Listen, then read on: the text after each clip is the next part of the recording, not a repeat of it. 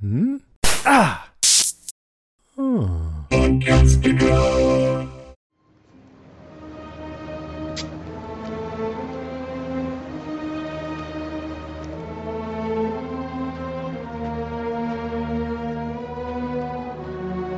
Morning. Morning. Mind if I join you? Please. Want some fish? Thank you. I just ate. I take it you're here because of the ship. I am. How did they find the island? You'll have to ask them when they get here. I don't have to ask. You brought them here. Still trying to prove me wrong, aren't you? You are wrong. Am I? They come, fight, they destroy, they corrupt. It always ends the same. It only ends once. Anything that happens before that, it's just progress.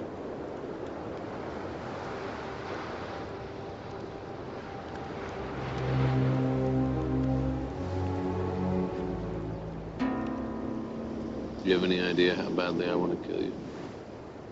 Yes? One of these days, sooner or later, I'm going to find a loophole, my friend. Well, when you do, I'll be right here. Always nice talking to you, Jacob.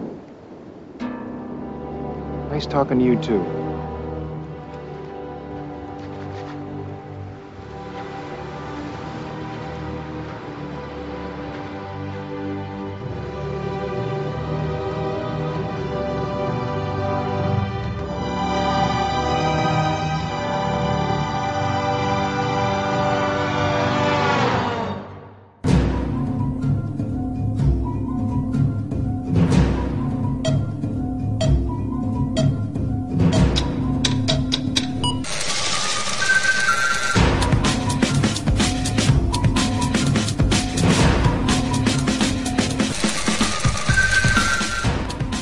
Welcome to another episode of the Revisited Podcast. I'm Ben. And I'm Kristen. This week we are revisiting Lost Season 5, Episode 16 and 17, The Incident, Parts 1 and 2. And today we have a very special guest that we have been dropping hints about and outright saying he's going to be here. Mr. Des Combs, welcome to the show again. Hello. Welcome back. Thank you. Thank you for having me. She says welcome back even though she doesn't remember one of the times that you were on before. And I do appreciate that. I have short-term memory loss. My memory resets every 6 months. It's very sad. Is this like a 50 first dates kind of thing? No, it's a newer and rarer. Ah. Yeah. It's like an Adrian Memento. Memento. Oh, yeah, Pimento. Yeah, Finding Dory. What is That's all right. I love Jason Mantzoukas. He is so damn funny. Anything he's in is perfect. His podcast is hysterical. He has a podcast? Him, Paul Scheer, and Paul Scheer's wife, I can't remember her name. They do a podcast called How Did This Get Made? And they just review horrible movies and they discuss, and some of the movies that they talk about are actually movies that I love. Like they've done Con Air and Face Off and Fast and the Furious. Fast and the Furious. They have done all the Fast and the Furious movies and they love them. How about Ready Player One? That's probably one of them too. I don't know if they did Ready Player One, but you might actually like the Fast and Furious ones, even though you haven't seen the movie, only because they go through the descriptions of the movie. But one of their guests that they bring on for those episodes, because he loves the movies too, is Adam Scott. I do love And I know you're a big fan of Adam Scott. I just saying his name makes me happy. It's very strange. Now you can't, the smile is there forever. Are you still as big of a fan though, knowing that he loves the Fast and the Furious movies? Yes. He knows who he is. No one's perfect. He is a perfect human being. He is perfect. Adam Scott is perfect. And pocket-sized. That's okay. And pocket-sized. I'm pocket-sized. Have you? I'm sure you have, and I'll bring this up, and then we'll start talking about the episode or episodes. But I'm sure you have. But have you seen the Jimmy Kimmel that Kristen Bell hosted in Jimmy's stead and brought Adam Scott on as a guest, and they brought in a special guest for him? I think I missed lost that one. his mind. He lost his shit. It was the greatest thing ever. Oh, yes, it wasn't a sloth, was it? No, that's Kristen Bell's big thing. So Des, Kristen brings him on, and she gets him telling the story about when he was, I think, like 5 or 6 years old. Yeah. Mm-hmm. He was a huge Star Wars fan, and he wrote a letter to Mark Hamill inviting him to his birthday party. Okay, yeah. I've never he's never assumed that he would come, and then all of a sudden the Star Wars music plays and Mark Hamill comes out, and like you can visually see like his hand is shaking. He's so over. He is immediately transported back to a child. Mm-hmm. It's so cute. Yeah, it's such a great clip, and I love. That was a very Ben Wyatt moment. Yeah, he didn't do he didn't make that stupid face. She's gonna make that stupid face. Welcome back to the Adam Scott fan club podcast. That should be where we talk about Lost. Yeah, that should be a thing. The Adam Scott cast. It will be eventually. Oh, I'm gonna be the host. See? I'm excited. Des, I'm excited to have you on here because I know that Juliet and Elizabeth Mitchell is, a really big part of your fandom with this show. Oh, yeah. She was my favorite character. Mm-hmm. And not to sound like a misogynistic pig. Yeah. Her boobs looked really good in these episodes. Her boobs always look good. I wish I had her boobs. Oh, Elizabeth Mitchell, I'm so sorry, but your boobs are perfect. Just to let you know. Exceptional. Yes. And in recent news, Elizabeth Mitchell turns down opportunity to be a guest on Revisited Podcast. Wonder why? No, she is. You're right. Like the whole boobs aside thing. Like she is. She's a great actress. She's a gorgeous actress. Even as like Mrs. Claus in the Santa Claus movies, I loved seeing her return to the role in the Santa Clauses with, Tim Allen, the Disney Plus series, and she seamlessly. She's like another one that just does it. She ages incredibly well, beautifully. Yeah. I like her skincare routine. Well, I also loved her in. Did you ever see the show Des Revolution? Yeah, I did. Okay, yes, I loved that show, and when it got canceled, I was so pissed. Yeah. I forgot she was in that. She was in it. The scientist's wife, she was a scientist, right? Mm-hmm. Yeah, she was the scientist, and she ends up being. Well, it's an old show. Can I spoil it? We're a spoiler-filled podcast, right? Yeah. She ends up being the main character's mom, right. that the main character thought was dead. And so, and she was kind of on the bad side, but kind of working for good. Yeah. Right. Yeah. She was such a cool character. And, I was very sorry to see that show canceled. I thought it was a really good show. Do you know what other movie she's in? And I feel like it's a very underrated movie, but I actually really love it. Do you remember the movie Frequency? Yes. She's the mom in Frequency. That was her. Yeah.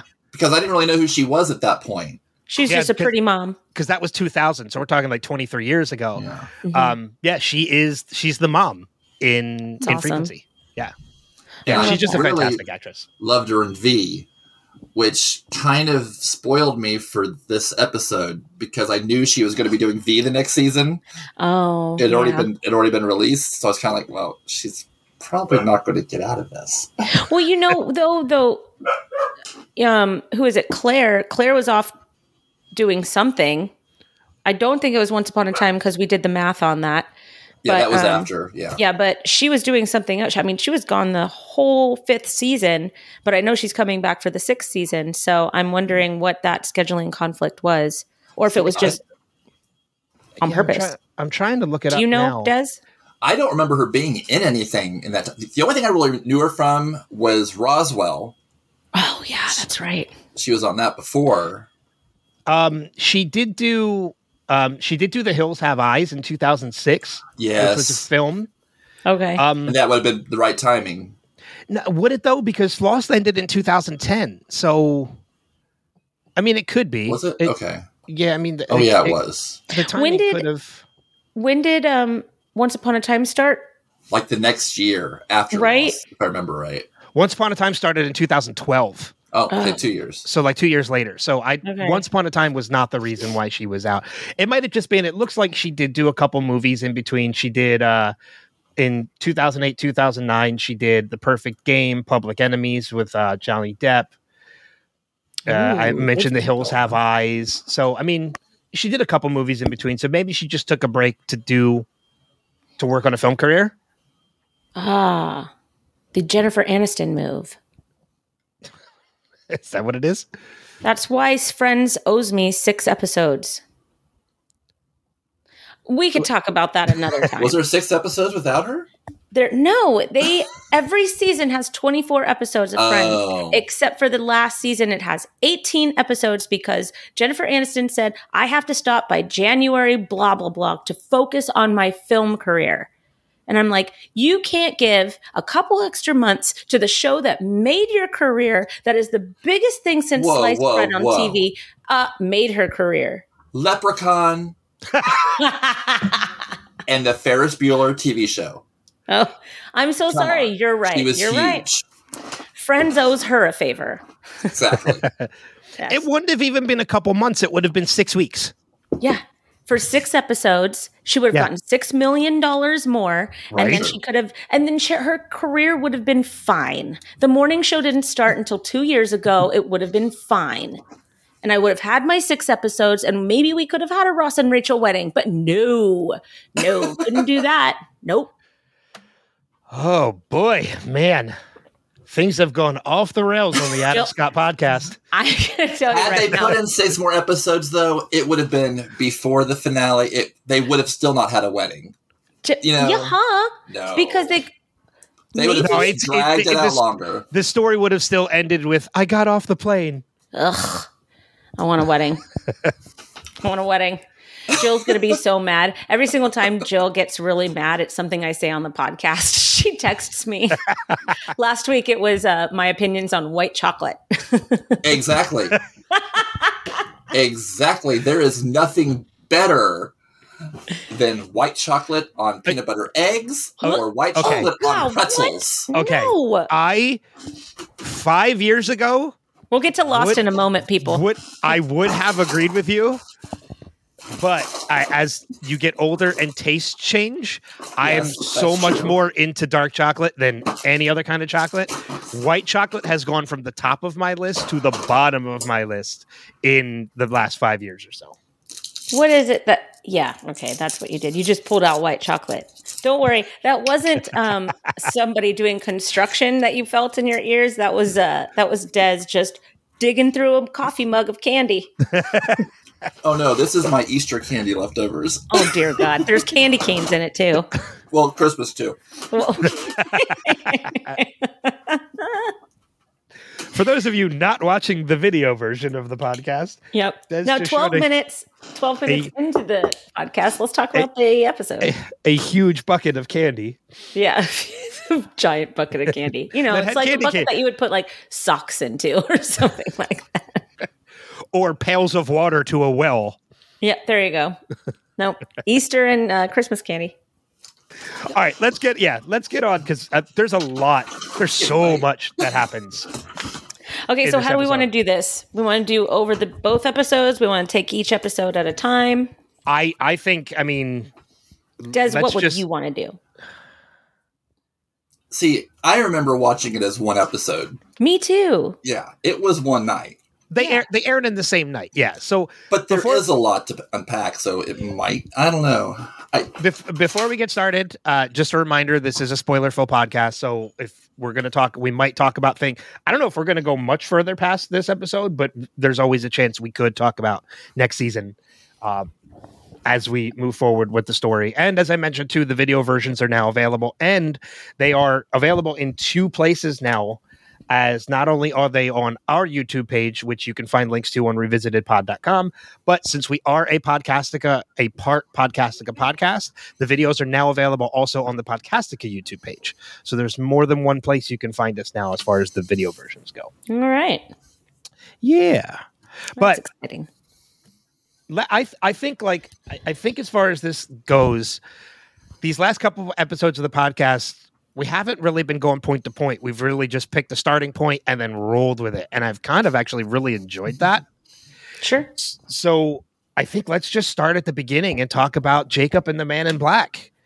I think that's a really good spot to start, only because, Jacob, after 5 seasons, is finally seen in the flesh. Here he is, and he's a weaver. Yeah. Spinning yarn. I didn't even think about the weaver part of it, but yeah, I mean, and that's a huge connection too, because now that you said that, it ties into the last scene of the episode as well. Mm-hmm. Of the huge... It's right there on the wall. Yeah. Yep.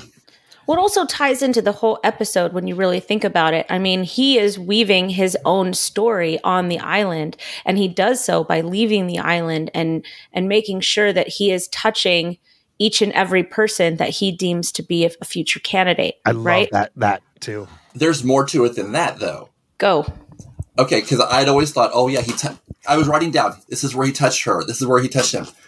He also, not everyone, he actually gave them something.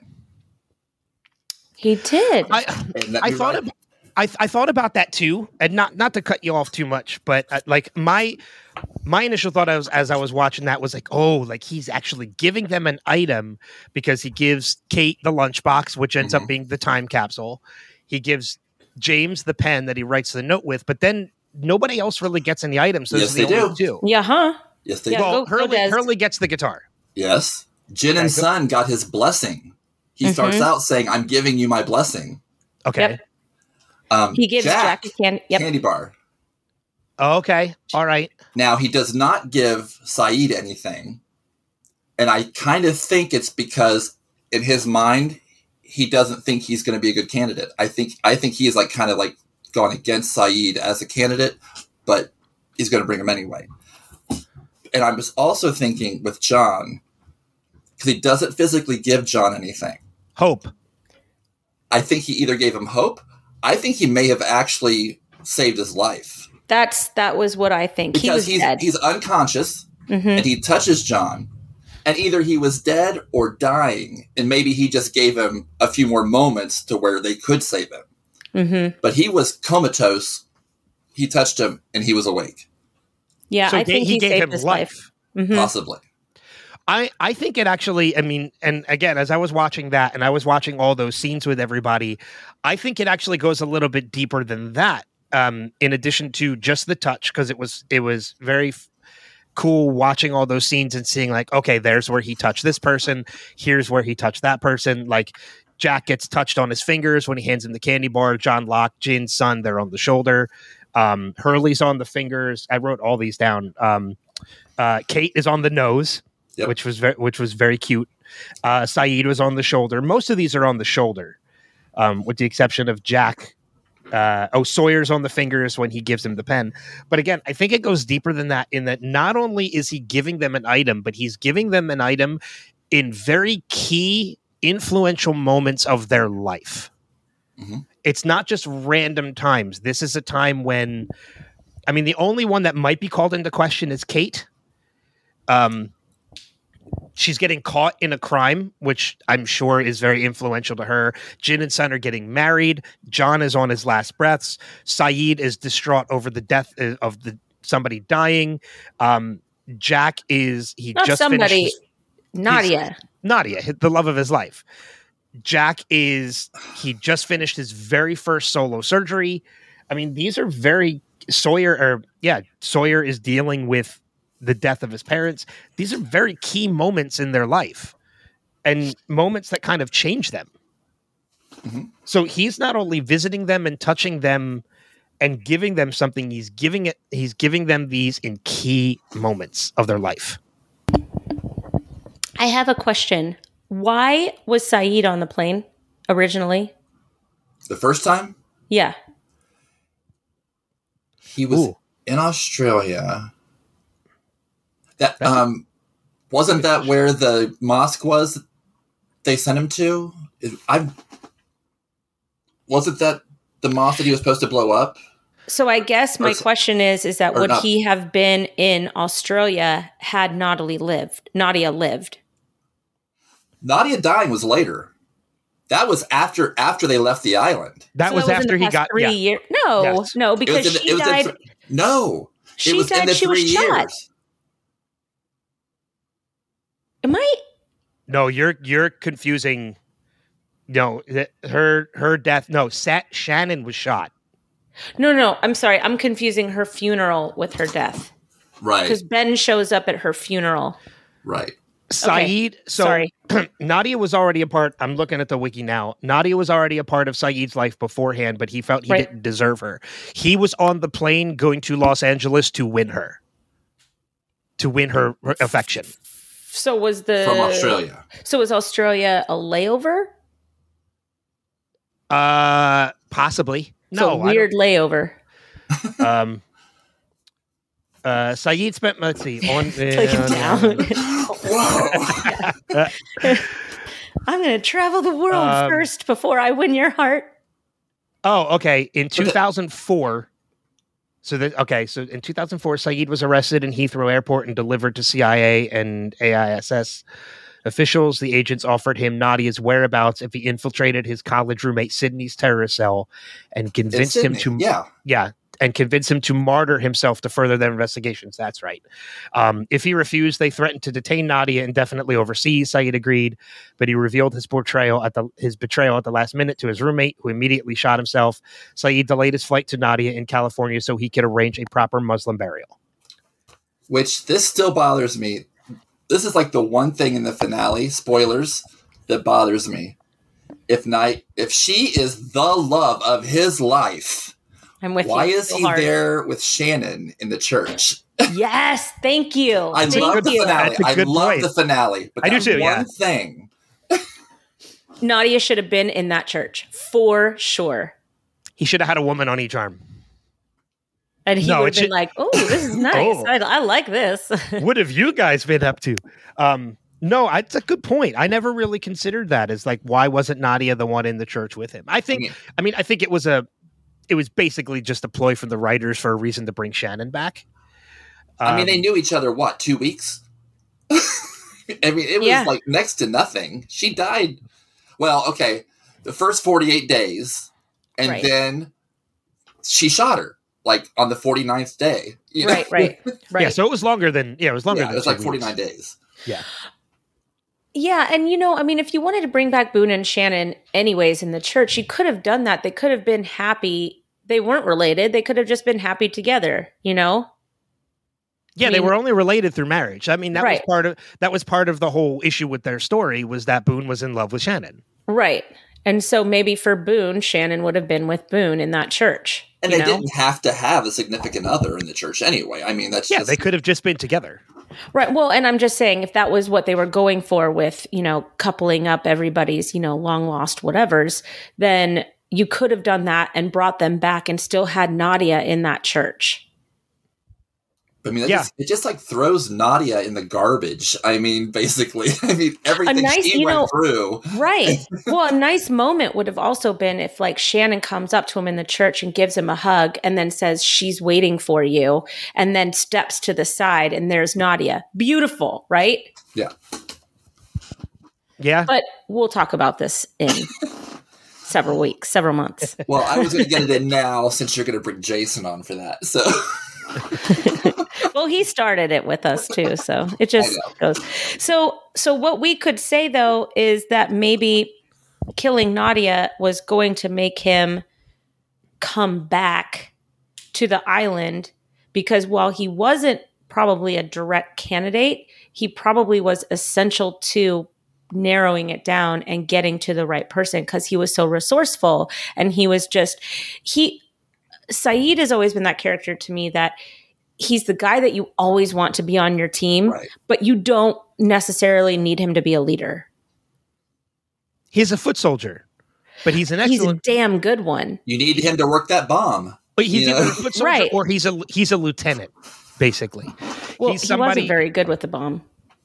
Which he had to be there for the bomb. They would have not known what the hell to do with it. Yeah. Jack's a surgeon. He wouldn't have, he knows bodies. He doesn't know. He would have blown everybody up underneath the Dharmaville. Well, that would have been the end of that. I wouldn't write off Saeed as a candidate just yet at this point anyway, because as we're going to find out in the next season, there are numbers, there are names and numbers with some of the numbers crossed out. True. I think at this point in time, he's still considered a candidate. Because otherwise, why would Jacob bring him back? Because he needs him to help get to the end point. I really do think that. I really do think that he's a tool to use for the end game for the island. So then, but if that's the case, that would also be that Jacob would be pretty confident that Hurley's already the candidate.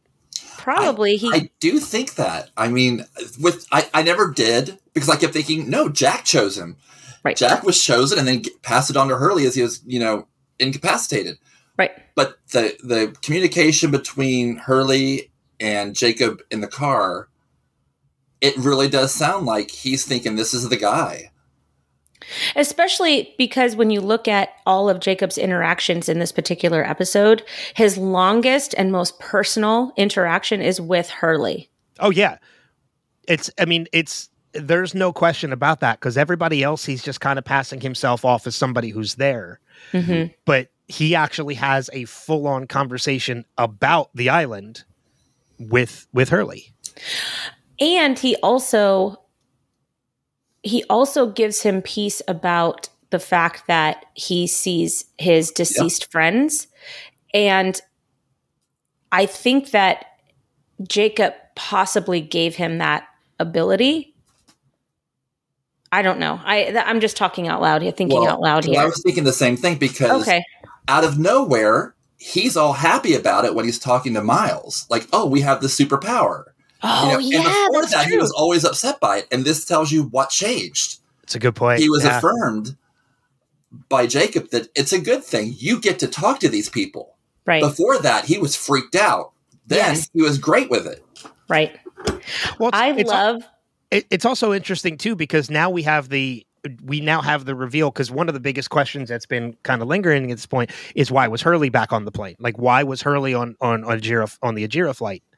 Because there's kind of a gap there, and now we have that gap filled in, that Jacob was the one that actually influenced him to get on that plane. Do we know what's in the guitar case yet? I think it's Charlie's. I think it's Charlie's guitar. It's not a guitar. It's a guitar. Not case. a guitar. That's right. But do you think that he looked inside the case before? You know what I mean? I think he did.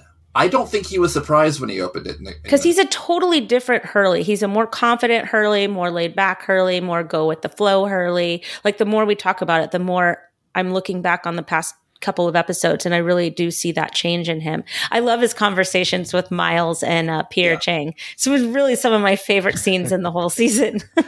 Well, it's one of the reasons why every time I edit these podcasts now with the video versions and the audio versions, I always choose a clip in the beginning of the episode to play, and then on the video versions, I actually play the video version of that clip. And it's one of the reasons why a couple episodes ago, I chose for the opening clip the conversation with Hurley, Chang, and Miles in the van, when they're like, "Oh, your name's also Miles." Isn't that funny? Isn't that funny? Or I don't know. I love this character, Jacob. I love the actor that plays Jacob. There was just something about the introduction of Jacob in the last two seasons, or really the last season, that made me love this show to the very end. It was, I just love that character so much. I love the mystery behind him. I love the fact that he is really like this good, calm character throughout this chaotic island. No? So I always felt that way. I always thought good and evil. Yeah. Okay. Yeah, black and white. The more times I've watched it, he's manipulative. He brings people to almost certain death. Lots of people. many people, and not just death. Some of them very painful deaths, heartbreaking. I mean, Juliet. And that's what turned me against him. Yeah, Juliet. Anyway, but I mean, the Man in Black, he keeps telling him, it's going to fail. They're going to fight. They're going to kill each other. Mm-hmm. And he's like, well, as long as he gets the end he wants to get, mm-hmm. he'll be happy. And I'm thinking, skipping ahead, I think he's ready to die. And I think in that scene with Ben, when he's like, "What about you?" It's like, come on, do it. You're right. I mean, like, talking about black and white, there's no definitive black and white. There are absolutely shades of gray in between everything. And you make a good point with Jacob about how he's kind of manipulative and he's led these people to his deaths. And then when you get to that scene, I'm sure we'll talk about it more in detail later. But when you get to that scene at the end with Ben, and Ben is going off saying, like, I got all these messages and all these, like, and everything. You're listening to Ben and you're like, you are absolutely right. You were manipulated by Jacob.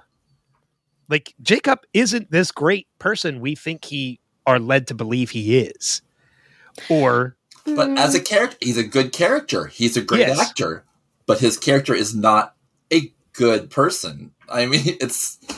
Yeah, but how much of that is that he's not a good person, or is it that the Man in Black is such like this snake oil salesman that he is manipulating us as the viewer of even viewing Jacob as like a flawed character? Because I mean, there are times in this episode where you are on the Man in Black side. When the ship is coming in and he's like, I don't know why you keep doing this. They're all going to make it worse. They're all going to start fighting and killing each other. It always ends the same. Like, and he's right. He's completely right in this situation and all the other situations, And he does have his own part. He usually does push them to it. Right. In one way or another. So I don't know. I mean, I think that you can't have the good without the bad and vice versa. But I mean, you can say that any positive force is going to drive you or manipulate you to continue to be positive, to work for some end game that is positive. And if Jacob knows what that end game is, because he seemingly knows where all of these people are at all times, he knows, how to operate them all, for lack of a better word. I don't know. I don't see him as this manipulative character. I can see where you can come to that conclusion, but I really just don't. I think it's more the Man in Black that is manipulating all the situation around Jacob to make him look more flawed. Oh, I don't deny the fact at all that I think the Man in Black is the bigger manipulator than anybody else in this. I don't deny that fact at all. But I think one of the biggest things for me was in that scene with Ben, when Ben is going off on that tirade about everything and he's turning against Jacob. There's no defense trying to be made by Jacob. Like, he's not trying to defend himself at all. He's literally just sitting there listening. And there's the one of two reasons behind that is either one, and it could be both, is that one, Jacob knows everything Ben is saying is true. He told him to do all these things, never giving them the opportunity to meet. But I think another reason is because he's accepted the fact, as you mentioned, Des, he's going to die in this moment. There's nothing he can do to change it. So why try to defend himself? It's going to lead to what's going to happen. Well, I mean, we also have the rules, right? There's the rules that hang over all of this. And there's rules that Jacob has to adhere to. There's rules that the Man in Black has to adhere to. It all comes from Mother. And I'm wondering if Jacob can't talk against his own brother. So he can't defend himself in that moment where Ben is yelling at him, because maybe he can't say, well, it's him that has done this to you. Well, just like the Man in Black can't kill Jacob and needs to find a loophole, maybe he has a rule against what he can do or say against his brother. I mean, it's possible. We do see in that conversation at the beginning when when the Man in Black says to Jacob, I'm going to kill you. And Jacob says, I know. I mean, he can't. You're right. He can't really defend himself against it and say no. You're not. Right. Because like you said, he's not allowed to. But one of the things I want to make mention of too, while I'm going back to that moment, is we kind of have to correct ourselves a little bit in that we were saying, because it was what we remembered and we were a little bit incorrect about it, is that this scene involved the two of them playing chess, which doesn't happen in this scene. And it actually is not chess that they play. It's not until season 6. It's backgammon. It's not Sabat, but it's something. What is it? It's similar to backgammon. Okay. Yeah, it's what do they call it? It's oh my gosh, I just read about it. I keep wanting to say Sabat, and I know it's wrong because that's a Star Wars name. But it's Jacob and the Man in Black as children that play this game. Ah, okay. Because it's found on the beach. The Man in Black actually finds it on the beach. Mm-hmm. And it is made up of pieces or something. Yeah.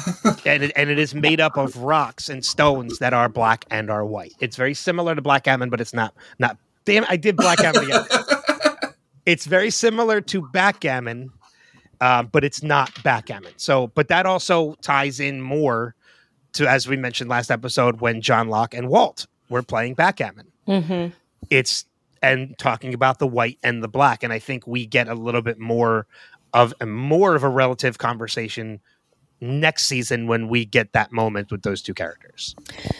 I really wonder if originally Walt was supposed to be the guardian of the island in the end. I think he was supposed to have a much larger part. Yeah. Yeah. Well, damn puberty. Yeah. They could have brought him back. They could have done the 3 years later thing, and they could have brought him back, but oh well. Yeah. I mean, I just found it interesting too, and we'll talk about it when we get to the finale, is that, in addition to Walt, one of the other characters that doesn't come back is Michael. Right. He was very famous at the time. I don't know.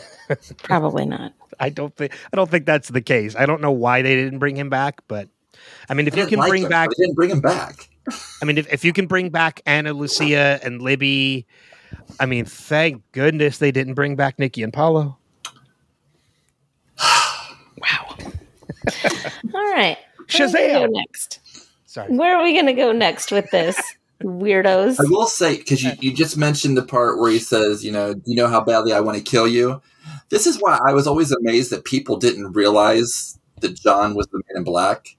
Because the episode before, the last thing is John saying, I'm going to kill him. And then they open this one with, do you know how badly I want to kill you? So I'm like, yeah, if you didn't already know, this is him. Right. Well, I think we get a lot of hints. I think they do a really good job of throwing the clues up until this point as first-time viewers. They do a really good job of throwing those clues out there, but really kind of hiding them underneath a lot of plot points and everything, so that when the reveal is actually made at the end of this episode that the real John Locke tumbles out of that box, and Alana says, well, or when Ben says, well, who's in, or son says, well, who's in there? The conversation between Jacob and John Locke in quotations happens. Like, that's the big reveal that this is not John Locke. This is actually the Man in Black. I think they do a really good job of hiding those clues throughout. They do. I mean, there's when you watch it a second time, though, you can definitely see the change. Yeah. But I mean, the first way through, I do remember that being a big reveal. I was so confused when he came tumbling out of the box. I was like, what is happening? I remember I've talked about this very early on in the podcast that I used to work for a radio station when this show was on, and they used to do live viewings of finales and premieres. It's how I met the character that plays Arnst and everything. But I remember being at a season finale viewing party for this and watching this episode with like 200 people, and the audible gasps that came from the audience when John Locke tumbles out of that box was such an unbelievable, really cool viewing experience of being with that many people who were so audibly confused about what was happening. Man, I love this show. I do. I love this show so much. I said that so many times today too. Every single twist and turn, I'm like, I love this show. I'm watching it with my headphones, and my son is watching some garbage on the regular television, and he looks at me. He's like, "What are you watching?" I go, "I'm watching Lost." Shh. Nobody asked you. Well, the cool thing is, though, that you're eventually going to introduce them to the show too, so you'll get to watch it again. As soon as we're done, I'm gonna start over and watch it with the kids. That'll be fun. Yeah, that'll be fun. They'll love it. I'm sure they will. So into it. Yeah. Yeah. So before we leave Jacob, for different pastures, did you guys do any research about the book that he was reading? I wanted to, and I didn't. I have it. Good. I figured I didn't. I wanted to, but I figured if I didn't, you would. So yes. So. All right, so the book is called "Everything That Rises Must Converge," and on the cover of the book looks like a dove that's being shot in the heart by an arrow. So it's a short story collection written by Flannery O'Connor, and it portrays grotesque characters, problematized,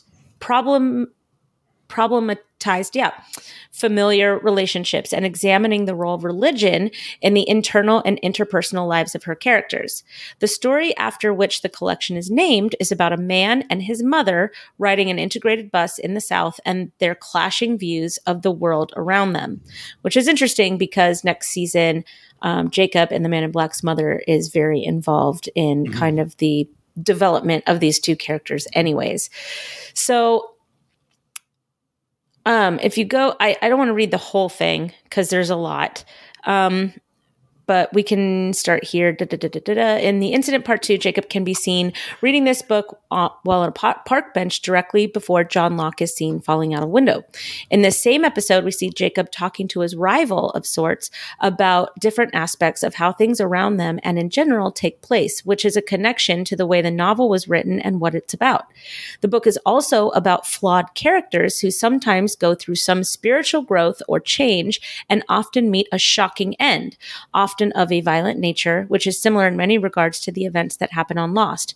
Specifically, it's similar to what's happening to the characters Jacob is visiting, particularly John Locke, who at that moment has been plummeted to what very easily would have been death for most people. So you come down and you say the book's title is a reference to a work by the French Jesuit priest, theologian, philosopher, and paleontologist, Pierre Teilhard de Chardin, there you go, titled Omega Point. And it says in quotes, "Remain true to yourself, but move ever upward toward greater consciousness and greater love. At the summit, you will find yourselves united with all those who, from every direction, have made the same ascent, for everything that rises must converge." So for me, I feel like we're looking at this as we're coming to the summit of the climax of this overarching story. And now season 6, we're going to see kind of the falling action and the fallout of what happens after the incident. And everything is going to converge. Everything is going to kind of come together in these final episodes where everything's kind of almost like the timeline has gone completely insane. And now we're going to kind of start to bring it back all together by the end. Do you guys have any thoughts about anything of what I just read? Not in regards to the book, but I will say, I do remember the first time viewing that scene and seeing Jacob sitting on the bench reading a book and being like, okay, like what is going on here? And because the scene is just slowly kind of panning out to show the background, and then all of a sudden you just see the body drop, and I'm like, oh, this must be Locke. Oh, this is Locke. And then he says, everything's going to be okay. What I find very interesting too, talking about that scene and talking about, all the moments with Jacob and his interactions with all these characters, is they are happening. Not all of them are happening when they're young. Like we get Kate and we get Sawyer when they're young, but then we get, let's see, I have them written down in order. The next one is Saeed, which happens post getting off the island. And then we have, Jacob and John Locke, which happens as he's older, but before the island. Jack is post-surgery, so it's older, but before the island. And then Hurley is similar to Sayid, where it is post off the island, but before returning. So he's developing their candidacy or eligibility of being a candidate, rather, at different points in their lives. They weren't all always candidates, which I find very interesting. Why do you think Juliet's flashback was shown? I think hers. Do you know? Well, yeah, because it mirrors it. She's talking about her parents are talking about how we love each other, but we're not supposed to be together. Yeah, and she saw the look that he gave, Kate, and so she thinks, you know what? I love him. I know he loves me, but if Kate's available, he's going to go to Kate. She's wrong, but that's what she's afraid of because she saw it with her parents. I think you're exactly right. I think her flashback is more set. I think hers is to add more credence and to add more emotion to what is about to happen with Juliet and Sawyer. I don't think it has anything to do with Jacob because he's not in it at all. Right. So, I mean, is that maybe a hint to the audience that Juliet is not a candidate and therefore is fair game? Because everybody else has been protected so far from death on the island, and then Juliet dies. Well, I think as we find out next season, I think it doesn't matter. I think even some candidates can be gone because I think some of the names we see scratched off later on are like Boone and Shannon and Charlie. I think they're all names that were on the list. I'm trying to remember, though, Sun and Jin's names, were they already scratched off when they died? I don't remember. I think theirs are together.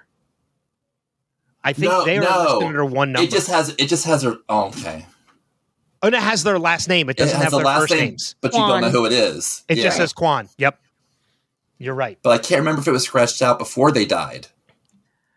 Or not. I don't know. We'll find that out. Should be interesting. Yeah. Sun could have done it, but Jin couldn't have. One of the other things I also found very interesting too is one of the only other flashback we get in this episode is Alana, in which Jacob visits Alana, and Alana knows very much who Jacob is at this point because we know she is a disciple. We've kind of already come to grips with that. But one of the interesting things about this scene that I absolutely loved is he's wearing gloves. He doesn't touch her either. He doesn't touch her, but he's wearing gloves in case he does. Mm-hmm.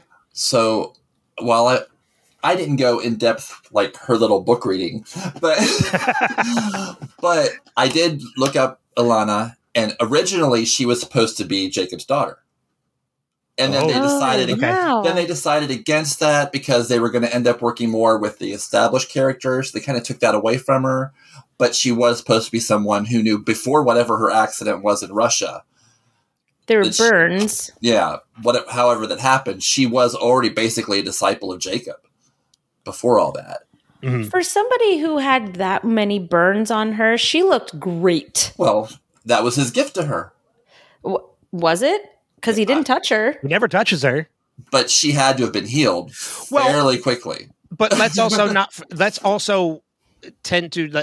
think about this a little bit more from a Lost perspective, is that just because he did not touch her in that scene doesn't mean he hasn't touched her before. God, that sounds dirty. I know. Sorry. You just made it even more dirtier by mentioning and that. I am gonna touch you. Maybe the blessing that he bestowed on Alana happened on the island. Oh no, because she was already healed. Yeah, she was already healed because before. She was in really great shape when she was seducing Sayid. So. Oh yes, she was.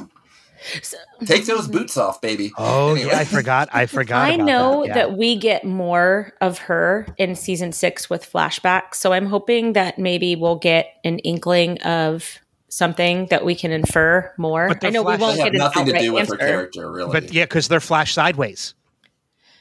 We're done at this point. We're finished with backstory. No, only for the original characters. Alana still gets flashbacks. No.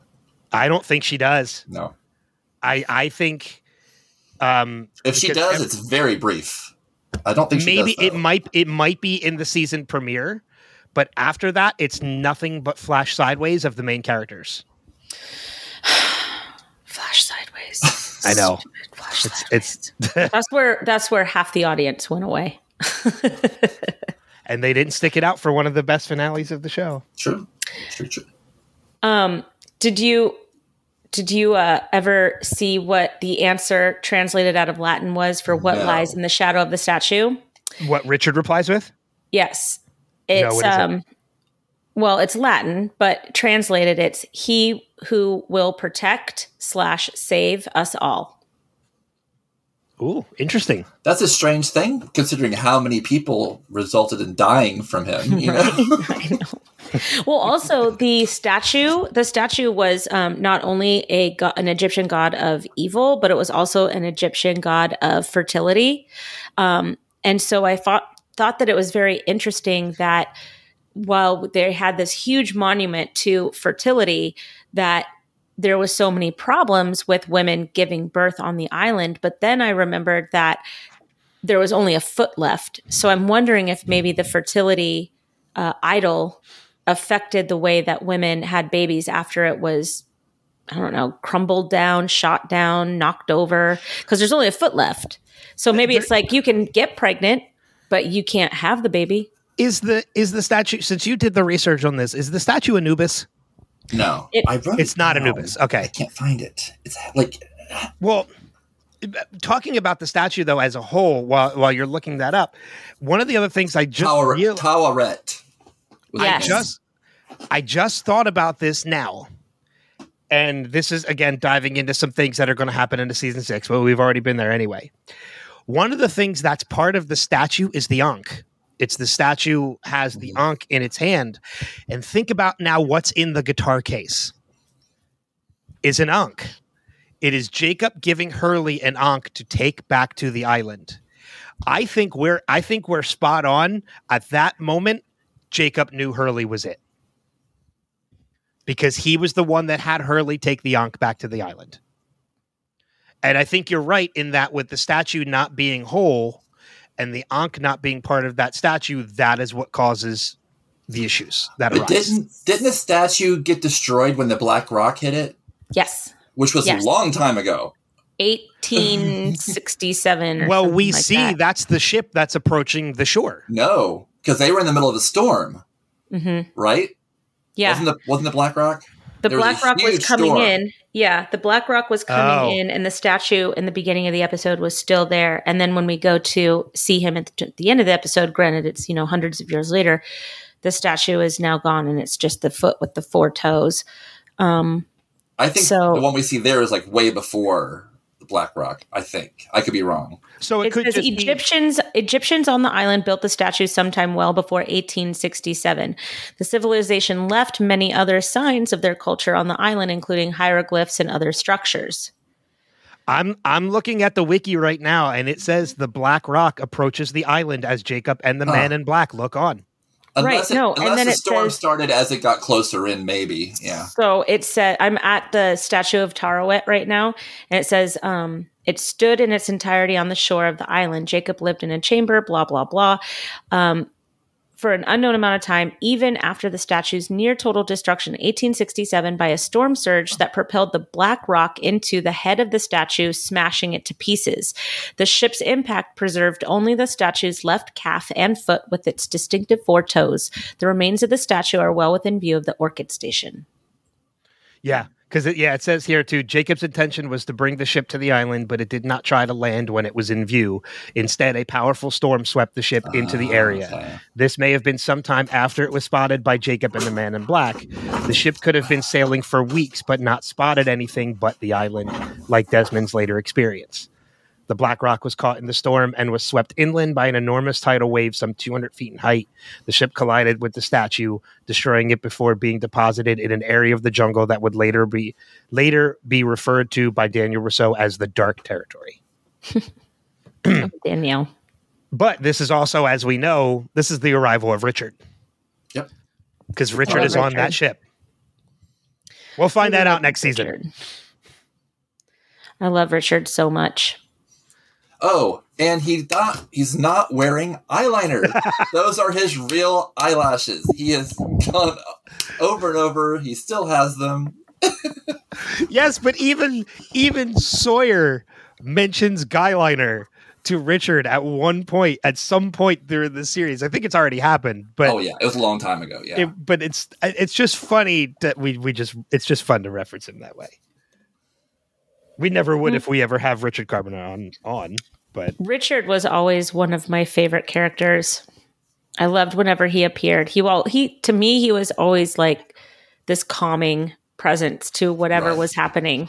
You know, I'm like, oh, Richard's there. Everything's going to be fine, everybody. Richard's here. I want to bring up something. Do it. I want to bring up one of my favorite moments of the episode. Because I audibly yelled this when I was watching the episode. And that was when I audibly yelled Vincent. Yes. Yes. Yes. That was in my first set of notes. It just says Vincent, exclamation point. That's what mine is too. It just says Vincent, exclamation point. But I just wrote it down. Me too. But the scene, like, it was so great seeing Vincent. It was amazing seeing Sawyer's reaction. Yes. To Vincent. Like, he was so happy to see Vincent. But the scene, Kate, not so much. But the scene that follows with Rose and Bernard. Yes. I added that today. It is such a fantastic scene. Like, it was so great seeing Rose and Bernard again because we kind of forgot about them. If I could have anybody's ending, it would be Rose and Bernard's ending. Well, yeah. Well, because like even in that conversation when she's like, you guys are just going to go off and do your thing. But like when they're like, if we don't stop Jack, everybody's going to die. And Bernard's, so we die. Like, they are so accepting of the life that they have now that you could see it's making everybody else second guess what is going on. Good. And I love they're only in this episode for a short period of time, but their impact is so great to everything that is going on. But I will say, go ahead. No, go ahead. Ladies first, I was just going to say Hulu. Sexist.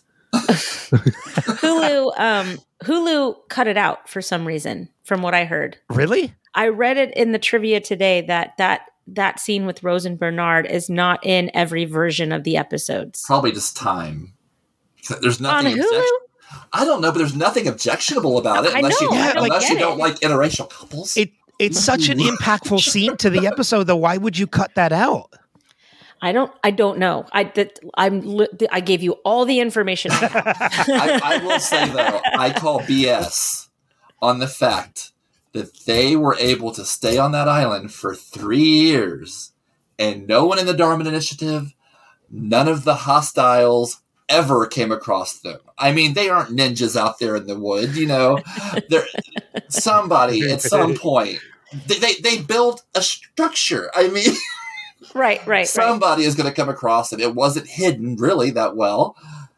I mean, and maybe they were in some kind of neutral territory that nobody went to? I'm wondering if maybe the others did know about him and they had a deal going about, you know, just stay out of it. We'll leave you alone. Yeah. They had to. Somebody had to have come across them. You know, they probably observed them and they're like, oh, they're this cute old couple. They're fine. They're fine. Look at He needs a haircut. They're fishing. They're making things. Aren't they cute? I want that life. Yeah. And thankfully this is not the last time we see them either. We're going to see them again in season 6, both in Flash Sideways and on the island. Because they are actually the ones, if I remember correctly, they're entangled in Desmond's storyline. Yeah, that's right. I forgot about that. In the next season. Because I was going to say, how pissed were they when they came back to the present, you know, but they did show him again. I forgot. Yeah, they come back next season. So we haven't seen the end of Rose and Bernard. You see that they have their old hair back. But I love that scene so much that again, the Vincent capitalized in exclamation points and then just Rose and Bernard. That's like all I have for that scene, but it's such an amazing scene. And then, I like how hell excited. No. Hell no. Right. Bernard, they found us. Yeah. I like how excited Juliet was to see Vincent. I think that Elizabeth Mitchell was just really excited to see a dog. Because you see her in the background, she's like, "Oh, hi, puppy." Because she has no connection to Vincent, but she's just excited to see a dog. Has she met Vincent before? I'm sure at some point. They had Vincent. They had Vincent on the she was road. on the beach. Yeah. That's right. Juliet was on the beach for a while. So she's met Vincent. She's like, he survived for 3 years. I'm like, girl, have you seen a dog? Yeah. They survived. He ate some mangoes. There's very few cars. I bet you he's been living with Rose and Bernard the whole time. Oh, yeah, he has, because Rose and Bernard came right out. Yeah, and this is also not the last time we're going to see Vincent. Well, of course. Shut up. Just shut up, you. This is what he does every time, right? He does it every time. Because just like the end of this season had me in tears, the end of next season has me in tears. It's not because we lose Vincent. No. Oh, okay. It's what Vincent does. Okay. All right. I didn't say anything else other than we haven't. This is the last time we've seen Vincent. I know. Can we talk about how Jack is a selfish prick? I'm not disagreeing. No, I'm not disagreeing. Press the button. Hold on. I don't have it ready. I should have had it ready. I know. I should have had it ready. Jack just sucks. There we go. No, you're absolutely right. And I do have a number of notes on Jack, including the fact that Jack is so set in his ways that he's willing to kill. Because he is so confirmed in his head that none of it matters. It's all going to be undone. So whatever. So then he's not. So he's a nihilist. I'm not condoning anything he does, but if he thinks everything's going to reset, then he's not killing anybody. If in his mind, right? Yeah. Yeah, but not only, but okay, so everybody goes back to what they were doing. And we've talked about this week after week, but then you see all of these other characters. Yeah. Rose is going to die of cancer. Sawyer is going to continue being a terrible human being. Claire is going to give her baby up for adoption. Sun is going to leave Jin at LAX. But all those other people who were on the beach that we don't know their names, they would survive. There's a lot of people that died that we don't even know their names. Right. On that plane. Yeah. I mean, I know you don't care that Nikki and Paolo died, but the other ones, they would have survived. The chick that drowned, Boone, Shannon, Boone, Shannon, Anna, Lucia, Libby. There's just so much that would have happened. But I mean, again, this is the short-sightedness we talked about this last episode of Jack and the selfishness of this act that Sawyer calls him out on in this episode. I love that. Don't bring Sawyer into it, because Sawyer on the fucking submarine, that's okay. He's ready to let everybody die. He's like, let Jack do it. Let Jack do it. Let him all die. And these are the people he spent 3 years with. And him and Juliet was like, we had a life here. These are our friends. When they were pleading, us, we're good people. He's ready for them all to die. And they've been friends for 3 years. They also were ready to kill him. His friends turned on him pretty quick. Horace didn't turn on him. No, Horace did not. Horace defended him. Horace was kind of meek and didn't really, fight for him. But he was like, don't do this. Don't do this. The fact that Horace allowed Phil to punch Juliet and did nothing about it. It's not like Phil said, I'm going to punch her now. And then Horace said, go for it, bro. No, but he didn't step in afterwards. He didn't say, that's enough. Get out of here. You guys are fucking crazy. Look, he didn't do any of that. Phil got rebar through the chest. I was happy with the way Phil's awesome. ending. I actually that was a Final Destination moment. I loved it. Great. But I mean, again, he's like, Jack is so so short-sighted and one-dimensional in his progression that I think in his mind he thinks, well, none of this matters. I'm going to do what it takes to get this reset so that our lives go back to normal, not realizing that everything that is happening at that point is going to stick. Every person that he shoots at, every person that dies in 77 is going to stay dead. This doesn't undo what happens to them. Oh, right. And who was trying to make that point to him? Was it Kate?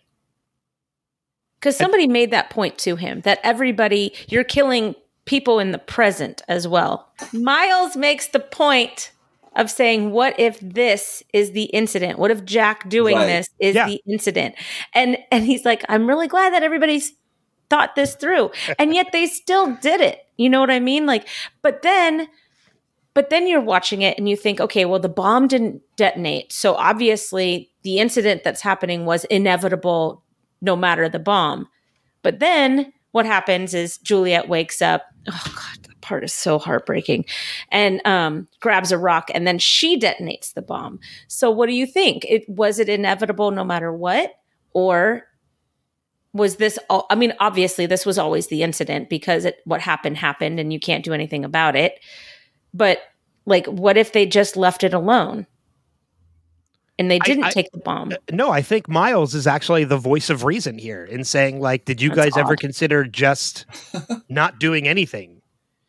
You know, because of, you know, what did you ever put in any thought that what you're doing is what's actually going to happen? And the best course of action was to just not do anything. Especially since Jack did that at the very beginning. He's like, no, I'm not going to save Ben's life. Because what happened. I'm not going, this is not why I'm here. But then all of a sudden he's like, this is why I'm here. I'm here. I've never felt so good about something in my whole life than by detonating a nuclear bomb and killing everyone I know. This is it. That's the plan. Okay. I don't understand his change. Have an almost justification for Jack. Not really. And then I have Jack being a complete jerk. Okay. The way he changed from being this is this, you know, what happened to what he switched over. He had just gone back in time 30 years. Fair. I mean, honestly, would you believe you were 30 years in the past right away? Would you not be confused or trying to get your bearings? Maybe he got to Dharma, you know, he's finally understanding what's going on. It's kind of like, well, you know, maybe I should just stay back, not ruffle any feathers, let things happen as they're going to happen because I don't know what the hell's going on. And then later, you know, as things progress, he gets used to it and realizes I do have to act. So I'm just wondering if that's why there was a change. Now, I know it's not technically gaslighting, but that last conversation he has with Kate before they go in actually to the Swan Station, it felt like gaslighting. I mean, he's just turning her head around. It was horrible. I mean, it was just horrible. He's horrible. He's such a selfish character. And he proves over and over that he's selfish. I mean, look at the scene, his flashback scene this week, right? I mean, his father is clearly trying to coach him. But Jack, who just can't get out of his own way ever, is just like, those are all my team. And they're not going to trust me or like me. He sees it as an embarrassment. I think this is learned behavior he got from his father. We don't know what happened before that. I think he might have reasons to feel that way. And like you said, they all think I only have this job because of you, which might even be the truth, which would be even worse because now he's got to prove himself that much more. Well, and then he made a pretty terrible error in that surgery. He nicked a dural sac. It happens. I mean, yeah, but I mean, his dad is just like, close your eyes, count to 5, and then fix it. Like, if your mentor at work had said the exact same thing, it would have been fine. It would have been fine. So I don't understand what the big deal is for him to have done that. Well, I think the biggest mistake was him. Out of all the things that were in that vending machine, he chose a candy bar. I mean, it's an Apollo bar. It's an Apollo bar. I get why it's show branding, but still, like I want an Apollo bar. I would have chose chips anyway. Probably. I like the salty more than the chocolatey. Right? No, I agree with you. I think it's such an interesting dynamic because, like, he looks at that as an embarrassment. When you do watch that scene, you're like, well, like, I think we're meant to think like. We're meant to think it's that way because they've showed us what this relationship has been for the past 4 or 5 seasons, 4.5, 5 seasons. So maybe we're meant to look at it that way, but when you take a step back and you look at the scene, you're like, no, like he legitimately was trying to help so Jack can save this person's life or prevent them from being paralyzed. Like, why are you lashing out at this? Because Jack does have those deep-seated issues that, as you mentioned, Des, it's probably right. This is probably stemmed from the past. Like, this is not a new thing. Well, yeah, his dad has a second family. I mean, he doesn't know that yet at this point, does he? No, but Christian Shepherd, what my point is that... I don't think he'd be surprised that his father had an affair, though. I think you can put... Because he... When his wife is calling somebody, the first thing he thinks is my dad. She's screwing my dad. Right. It's been established on the show that Christian Shepherd was not a good dude. He just wasn't. He was a terrible father. He was an absent father. He was an egomaniac surgeon. He had a pill problem, a drinking problem. I mean, he was a bad dude. But I do think that there are pockets of time, and this is one of them, where he was genuinely trying to make his son better. Yeah, I agree completely. And any time that I get to bash on Jack is a good day. Jack just sucks. Yes, that was so well timed. I loved it. But and again, like, I'm not taking away anything that you said about Jack too, but I want to focus a little bit, since we're talking about Jack, on the moment right before he drops the bomb, because he does second guess for the first time throughout all of this process. This is the first time he stops and he thinks about it. And he looks to Kate. And who's the person he looks at when he does it? Is Kate. Because Sawyer brings up her life. Sawyer brings up earlier on in the episode, do you realize what this does with Kate? And his excuses, well, what if it's meant to be, it's meant to be. Like, he's in that one-sided mentality that this is the first time he's actually listening to what people said to him, and he's thinking about it. And it's not until Kate gives him the nod to just do it that he actually does it. And all four of them give each other looks, and they all brace themselves because they all know we're either going to go back where we're supposed to be, or we're all going to die, and we're ready for either one. That scene, knowing what was about to happen, already had me welling up. Not because of Kate and Jack, because of Sawyer and Juliet. When they look at each other, I started welling up, because this is them pretty much saying goodbye, because they knew if everything was undone, so was their relationship. That was all gone. I wonder if Sawyer knew she was pregnant. Right. Thank you. Okay. It's been established. Elizabeth Mitchell said because the one scene with Rosa Bernard, she's holding her stomach. Yes. Mm-hmm.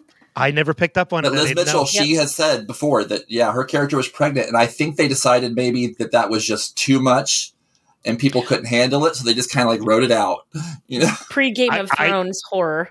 I never picked up on it. Oh, yeah. It was realize that the way she's holding her stomach, that's a pregnant woman holding her stomach. Yep. Even early on. Yep. 100%. Well, we got it we got it in the last episode too, when Charles walks up to Ellie and has his hand on her stomach. Mm-hmm. Right. Is we know that Eloise is pregnant with Faraday. You're right. If Sawyer had known that she was pregnant, he never would have gotten off that sub. No. Never. Nope. And I agree. Every look, when they make each decision, if you watch her face each time, it's a little bit more, and it's a little bit more, and she's like, I have to do this decision. I know what's going to happen. I think she knows she's going to die. Right. I think this whole episode, she knows she's not making it out. Well, even when they're on the raft coming as they got off the submarine, she's the only person that turns around and looks back. Mm-hmm. She watches that was her last chance. Submerge. Yep. And she knew it. She knew it. Yeah. She knew this was the end one way or another. Mm-hmm. Either she was dying or they were going back to what they were never going to meet. Exactly. So so tragic. Well, I mean, we say they were never going to meet, but the flash sideways kind of changes that a little bit, even though that's not technically real, but we're not going to get into that yet. And if we never meet, I'm never going to lose you, I wrote that down. Well, and that's heartbreaking. And I think that's one of the reasons why we do get a Juliet flashback. I think it builds with that, is that she does not want to feel that heartbreak that she felt with her parents. So to just say we're never going to meet, I won't feel that heartbreak again. Right. Ugh. Ugh. Poor Juliet. And Sawyer, when Juliet finally goes down in the pit, in the hatch, in the hole, Josh Holloway in that scene was magnificent. I mean, he just let it all hang out during that, and you really, I was in it with him. I was crying, and I've seen it, however many times, and I'm still crying. He's raw the whole episode. I mean, he's very raw. It is one of those. It's one of the few moments in this show that it doesn't matter how many times I watch this show, I cry. Mm-hmm. Charlie's death was one of them. The Not Penny's boat scene gets me every fucking time. This gets me, and there are still scenes to come that get me every time. That we will get next season. But yeah, it's. You're right. His acting in this, and I think what does it even more for me, and why it's one of the reasons that it gets me every time, is that when he is holding on to her and Kate is desperately trying to get the chains off of her, she's not saying goodbye to give up. She's doing it to save Sawyer. Because she knows if he hangs on any longer, he's going with her. And that is, I think, what adds even more emotion to that scene, is that she is letting go to save his life. I'm just so depressed with this conversation. Okay, so right before they get there, after the fight, and after Juliet's changed her mind. Best fight ever, by the way. Yeah. Although and here we go. I think Jack held his own too much. I don't think he should have done as well as he did. No, I agree. Sawyer was a prison fighter. Yeah. Jack should not have had a chance. Jack,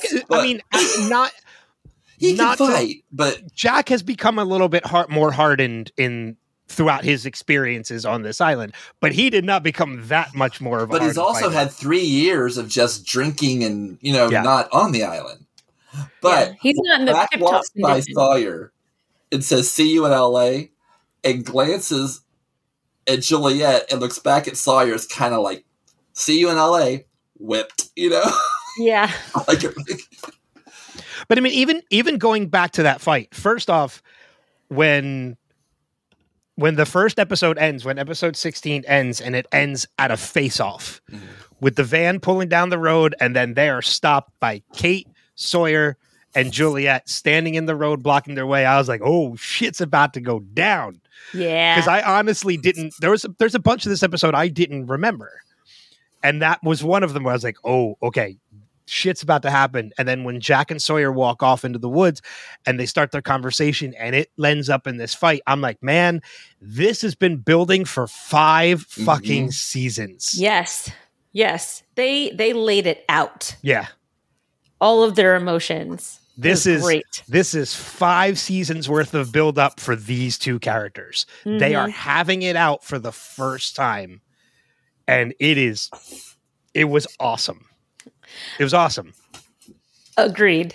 Totally agreed. I would have loved to have seen more fighting, just real. And then Sawyer had him. Sawyer was going to beat him to death. You saw that because he was just determined to make sure that what he was about to do never happened. Yeah. Well, it's Juliet that was the one that comes and pretty much saves Jack. Yeah. Well, Juliet she saves people. She actually, takes her Hippocratic oath seriously. Well, I mean, and it's funny because I'm looking at Dez's eyes just rolled into his brain when I said that. That was awesome. Did you know that they don't even really take that anymore? The Hippocratic Oath? Yeah, they take an oath, but not the actual. Most churches don't actually take the Hippocratic Oath anymore. Oh, why? I didn't know that. Because they can't actually say first we'll do no harm. Yeah, that's probably part it's of the it. American healthcare system. But it's funny because I actually do have it in my notes immediately after that. I just didn't see it now because it was on the next page. The "If I never met you, then I never have to lose you" line. But one of the other lines I have in my notes that said shortly afterwards from Juliet is "Live together, die alone." Yep. When they all make the decision that they're going to go help Jack. I forget when she heard that. I don't think she's ever heard that before. I think it's just something that is kind of ingrained in all of them from everything that's happened. Or maybe she has heard it before and I just don't remember. I'm sure one of them probably took her aside and said, hey, look, Jack's going to get started on a speech at some point. At some point, he's going to say, live together, die alone. Just nod your head. Just let him go with it. Yeah. Look, probably Rose. It was probably Rose. Yeah, right.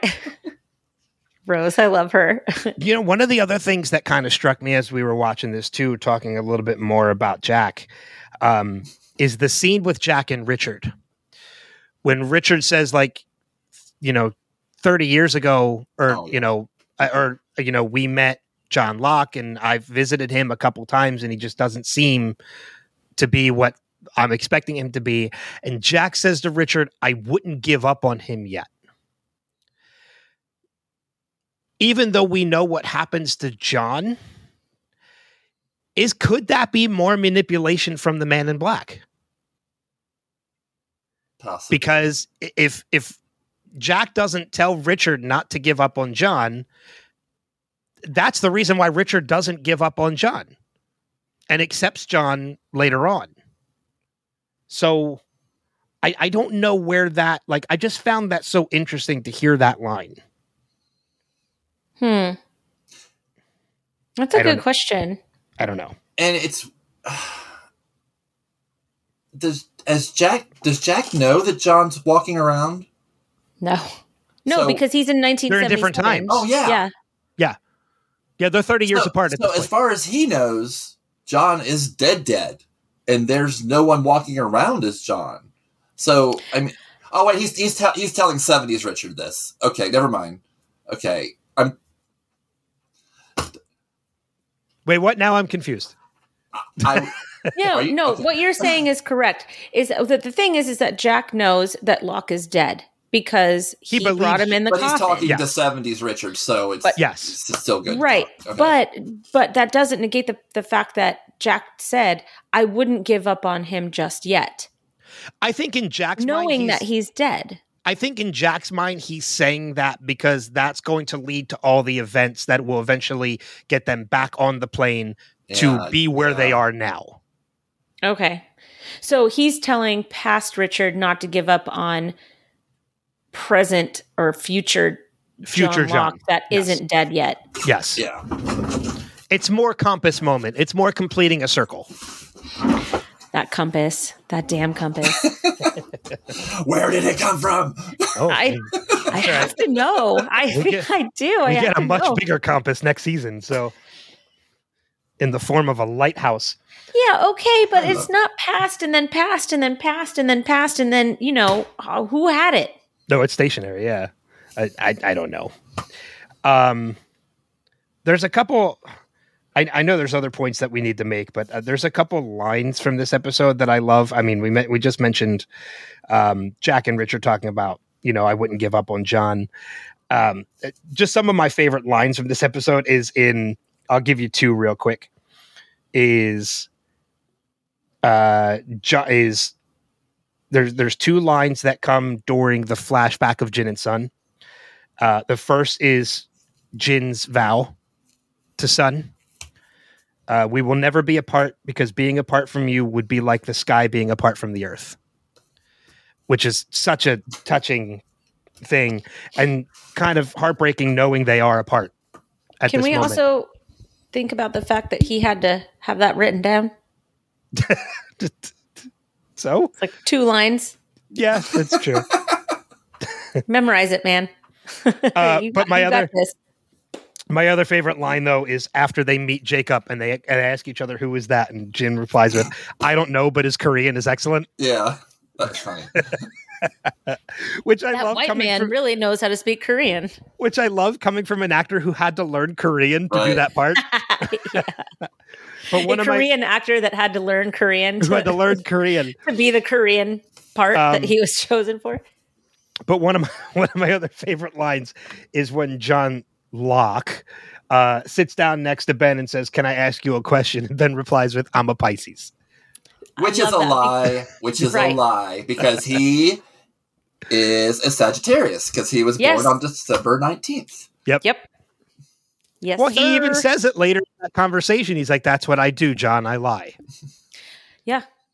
But that's the first piece of truth he's probably said in a while. Ben has a complete crisis of faith in this entire finale, right? He is so turned around in his head and he's being manipulated. He's being manipulated in ways that he used to be the manipulator with others. And so it's interesting to me that he's allowing himself to be this manipulated. I mean, I don't know. I mean, do you think that, what am I trying to ask? Why do you think that he didn't realize that John Locke wasn't John Locke in that reveal underneath the foot at the end? I think he's so captivated by the thought of Alex telling him he needs to follow John that's the only thing that matters at this point. Obviously, though, that's not what happened, though. Obviously, it wasn't Alex that said that. I mean, in that moment, if you know that John Locke is not John Locke anymore, then everything else is also a lie, right? Well, yeah, I mean, that is a good point, because the reveal of John Locke not being John Locke comes before Ben talks to Jacob. Correct. And because he Ben says, like, do you two know each other? Yeah. Right. It's kind of revealed to Ben already before that point, because it's immediately after that Ben confronts Jacob and then stabs him. When he says, "What about you?" Yeah. And then Locke puts him into the fire. Pushes him into the fire. Yeah, I mean, it's very interesting too. Like when you see that whole interaction play out when Ben tells John Locke, tells him, like my daughter told me I had to do everything you told me to. And he plays it off so well. Like, what happened? It wasn't him. Like, even though we know now at this point, it was him that was telling him that. Right. But he plays it off incredibly well. Like, well, wait a minute, what happened? And kind of further building that manipulation. But don't you think it's interesting that, I mean, we have known Ben Linus to be a master manipulator for as long as he's been on the show. Master manipulator. And now he's so broken and he's second guessing and third guessing and fourth guessing himself so much. He's even questioning, like, he's questioning Jacob, he's questioning Richard, he's questioning why he's even on the island or why he's done the things that he's done. And he's just allowing himself to go down this rabbit hole. And the only reason I can think of why he has managed to get himself into this state is that seeing Alex took him out of the game. Like this has always been like some game for him that the entire time. He's always been a couple steps ahead. He's always known where he's going. He's always known who he has to see. And it's almost like, well, it is like, the Man in Black knew that if he had Alex appear, that would have essentially been a game changer when it comes to taking Ben out of the game. Well, I think part of it too is the fact that, like, even during that conversation with the two of them, like, he admits to John, like, I've been pretending this whole time. I've never met Jacob. When we were in the cabin, I was putting on an act. Seeing Alex was the first time shit got real for him. That's true. Mm-hmm. I mean, and that I think that really kind of it mentally and emotionally flustered him, because up until this point, it's all been an act. He's been manipulating people, but through acting. This is the first time it got real, and it changed him to the fact that like now he's timid, now he's a follower, he's not trying to be a leader, and it makes him very easy to manipulate. Mm-hmm. Well, plus he's got this guy walking around with him that he knows he murdered. Yeah. And he's up. He doesn't know what the hell. He said it. I've never seen anything like this before. Dead is dead. So I would, you know what? If I had murdered somebody and then all of a sudden they're like hanging out with me, I don't know that I could mentally recover from that, cognitively recover from that. Oh, then I just start slashing people. Death-shaped hole in the wall, I would be gone. Or you just start like killing other people and seeing if they come back. Like maybe you have a superpower. You can kill them, but it's only for an hour, Right. You start stabbing a random person next to you. Don't worry, you're going to come back. Yeah, I have a superpower. It's fine. I'm good at this. Pushing Daisy. They can come back if you touch them. There you go. I missed that show. Again. I missed that show. That's such a great show. I did not realize it was Lee Pace for the longest time. Yeah. Like, wait a minute. It was the villain from Guardians of the Galaxy. Guardians 3 is supposed to be amazing. Nope. No, as in sad. It looks unbelievably sad. No, I've heard it's a red herring. I've saw one review with no details, but she's like, we're off track. Anyway, she's like, it is not what you think it's going to be. I have a screening of it next week. I have a screening of it early next week, so I'm kind of staying away from all reviews until after I see it. Which is weird because it's under review embargo right now, so I don't know how people are oddly legally talking about it. She's not. No details. Oh, okay, all right. No details. Very vague. Got it. So why do you think? I have a question for you because it's way to bring us back, Kristen. I appreciate it. It's a question that I have that I've had for a while, but I really found myself kind of wondering this throughout watching the episode this morning. Jack just sucks. That was the answer. God, wouldn't that have been great if the question kind of went with that? Now I feel like my question's going to suck. Quick, change the question. I have to.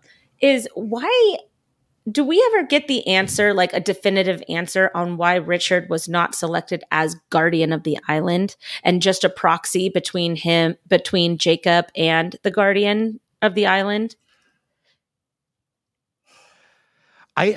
That's a good question. I mean, it is revealed in this episode that Richard is the way he is because of Jacob. Right. The not aging is because of Jacob. Right. But that, you know what? That brings up another interesting question, though. If Richard is a disciple of Jacob and he's unaging because of Jacob, we haven't seen Alana enough. Is she the same way? Oh, that's a good question. I mean, is it possible that she's also the same kind of way that Richard is? We just haven't seen it long enough to know. Sorry, I just added a whole nother question to your original question. Now I'm thinking His brain is broken. And I'm thinking about, I forget his last name, Henke? Brad William Henke, yeah. I'm thinking, was he the same way? He's Bram, right? Yeah. Yes. Yeah. Were all those guys, were they like, or were some of them just hired guns? I don't know. He seemed to be a believer. Yeah, he was a believer. Like, he seemed to know everything that Alana knew. Especially with what lies between underneath the shadow. And if they weren't like Richard, and if they weren't from the island, why would they be disciples? Mm-hmm. Yeah. Well, I mean, but Alana and Richard did not look like they knew each other in that last scene.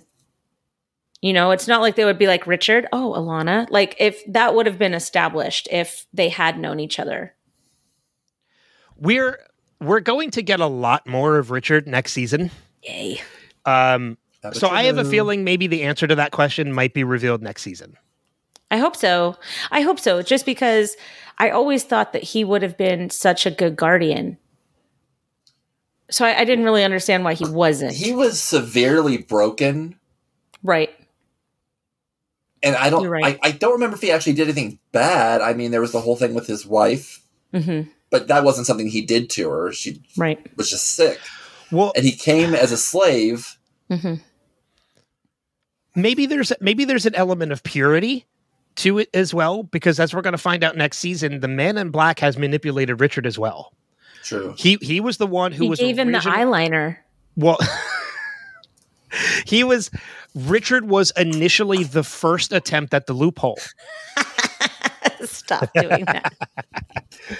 Richard is the one that the Man in Black originally tried to convince him to kill Jacob.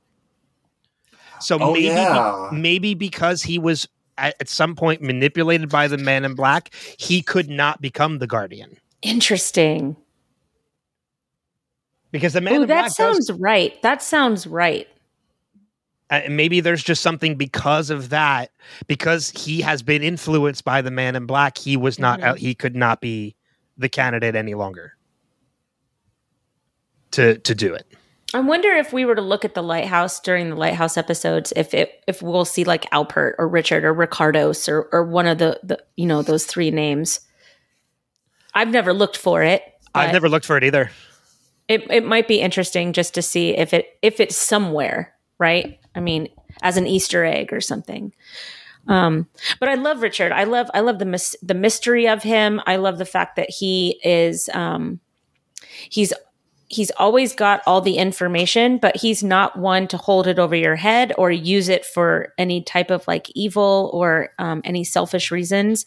He just knows this stuff and he just kind of does what he's told until the end, where Ben was going to come with him and he turns around and he said, that's not, what is it? That it's against the rules, or that's never happened before. I think he did say against the rules, because there does seem to be a set of rules that we're not privy to. Yeah. Yeah, I wrote that one down. The one quote, I'm starting to believe you make these rules up as you go along, Richard. Yeah. And then I'm kind of thinking a lot of people thought the writers were making the rules up as they went along too. Yeah, right. Well, I think a lot of people felt that way. That's one of the reasons why they bailed on the show. But I mean, right. in revisiting the show and doing a lot of the deep dive in the episodes, we've discovered, no, there's just some really seeds planted really early. Mm-hmm. Like the backgammon game between Locke and Walt, as we mentioned before, is literally a huge seed that becomes what season 6 pretty much is. Yeah, but that's why I think that Walt was supposed to be the Hurley role in the end, was because of that backgammon. Yeah, I would agree with that. Beginning, and knowing that it's that, the black and the game of with the black and the white pieces, and then we're moving into the Man in Black and Jacob, and they've got this black and white theme between them. So it would have been interesting to have that bookend. For each other. So going back to what you were mentioning as to whether or not Richard was one of the possible candidates, I will not reveal whether or not he was on the list unless you want me to. But I am looking at the list. There are 131 names on this list, and there are a number of them that are on this list I did not expect to be on here. Interesting. Dawson, Linus. So Linus, Ben was Michael or Walt. Yeah. Linus could be Ben or Roger. Friendly. I don't think it was Roger. Roger Workman. It no was way. not Roger. I'll tell you right now. There's no way it was Roger. Number 109, Friendly. Okay. Radzinski. Ugh. Oh, golly. What a terrible choice. Lewis. Which is Charlotte. Oh. Faraday. Which is Daniel. That would have been a bad choice, too. Number 58, Burke. Okay. Juliet. So Juliet was a candidate. Rutherford, which we already knew, which could be Shannon. Actually, I think it was Shannon because Boone's last name. Yeah, Boone had a different last name. And then we know a lot of the other ones that are on Is there. Richard on there? No. Richard is not on the list. Interesting. So he was never a candidate. Well, he wasn't a current candidate, only because he's been there for like 400 years. So it's possible that he was a candidate. And we didn't see all the names. Right, exactly. So. Yes, but I'm looking at them now. All of them? Yes. All 131 names are listed. Who's number 131? 131, it just says Jack ... So. just sucks. They're saying there's a possibility because there was another survivor of Oceanic Flight 15 named Scott Jackson. So they're saying it could have been him, but there's no reveal as to who that was. Where's Hurley on it? ... Just sucks. Hurley is number 8. Ooh, one of the numbers. Well, it's funny because the numbers are 4. 4 is John Locke. 8 is Hugo Reyes. 15 is Ford. 16 is Gerard. 23 is Shepard. 42? 42 is Quan. Interesting. That's who we got left. And Kate is on here, but where is she? I don't think she's one of the... She's 108? She's 51. Interesting. She's not one of the numbers. 108 is Wallace. It just says unknown. That would have been cool if 108 was one of them. I love the numbers. Yeah. It was 8 characters are touched in this episode by Jacob. 8 characters. Okay. That was a numbers thing. Yeah, I got it. I figured that out. What else do you have for this? Because I've gone through a lot of my, if not all of my stuff. I think a lot of the stuff that I have is just minor, real quick notes. I mean, because we kind of mentioned, obviously, the big reveal that John Locke was what was in the box that they were carrying. How about the fact that Radzinski tried to leave his own fucking mistake and he left everybody to die, even though it was his fault? Well, it's because he's unhinged. Yeah, I just hate him. Yeah. Oh, Stuart. He's completely unhinged. I mean, everything else is really quick stuff. I'll go through my notes real quick and then we'll let everybody else do, because I'm kind of crossing stuff off as I'm going that I mentioned. We get full-on confirmation that Eloise is pregnant, which we know is going to be Daniel at some point. It's only hinted at last episode. This episode, she flat out mentions it. We have, I forget the character's name, Brad William Hankey's character. Bram. They know about the candidates because he even asks Alana, do you think he's a candidate? So they know what this system is. John telling Ben that he's going to kill Jacob. We have Alana visiting the shack and realizing that someone else has been using it, which we know is the Man in Black. Locke planting his manipulation seeds very early on. John in a box. What's in the box? I put that too. What's in the box? What's in the box? Come on. Ben kills Jacob. Juliet hits the bomb to boom, lost, and a huge cliffhanger that I know pissed a lot of people off. And the only other thing I have left is when Jack and Sawyer are leaving Dharmaville and they're shooting after Saeed gets shot. Jack has the aim of a stormtrooper. That's what I said about all the Dharma dweebs. Is they all have the aim of they have stormtrooper aim. Juliet and Kate, they're getting all the shots. Man, Kate was just a sharpshooter in that one. Oh, God. What else do you have, Des? Let's see. Well, I have a lot of random shit. How much time you got? Go for it. That's what I just did. Okay. Run down. Juliet, she was the Glenn of the Dumpster before Glenn of the Dumpster. Okay. This is why we found out in the Swan video while Pierre has one arm. I didn't pick up on that. That's right. Oh, Miles. Dad. The captain of the submarine. Every time I watch this for the first time, I keep thinking it's Lance Henriksen. And then you see him from another view, and he looks nothing like Lance Henriksen. That's why when you said Lance Henriksen, I was like, really? I don't see that at all. Ben getting really annoyed at all his son's questions. Almost every word of John's mouth is a lie to Richard. You've been here longer than me. I've never seen someone who doesn't age, because he doesn't age. And I'm doing this to thank him for me being alive. No, he's doing this to kill him. Right. The only thing said that was true was he's planning on killing all the Ajira passengers. Well, wait, how was Ben saying I've never seen someone who doesn't age a lie? No. Oh, John says that. Yeah. Men in Black. Yes, got it. Yeah. Was anybody else mesmerized by Lapidus' chest hair? You know what? I kept looking at all the blood on him. They all had lots of blood on them. Well, Jack had a perfect like blood belt. Yeah. Well, that was from Saeed. No, but it was just like this perfect belt. Oh. All the head traumas. I mean, Richard's gun to the back of Eloise's head. I mean, that can't be good. For a pregnant woman? Absolutely not.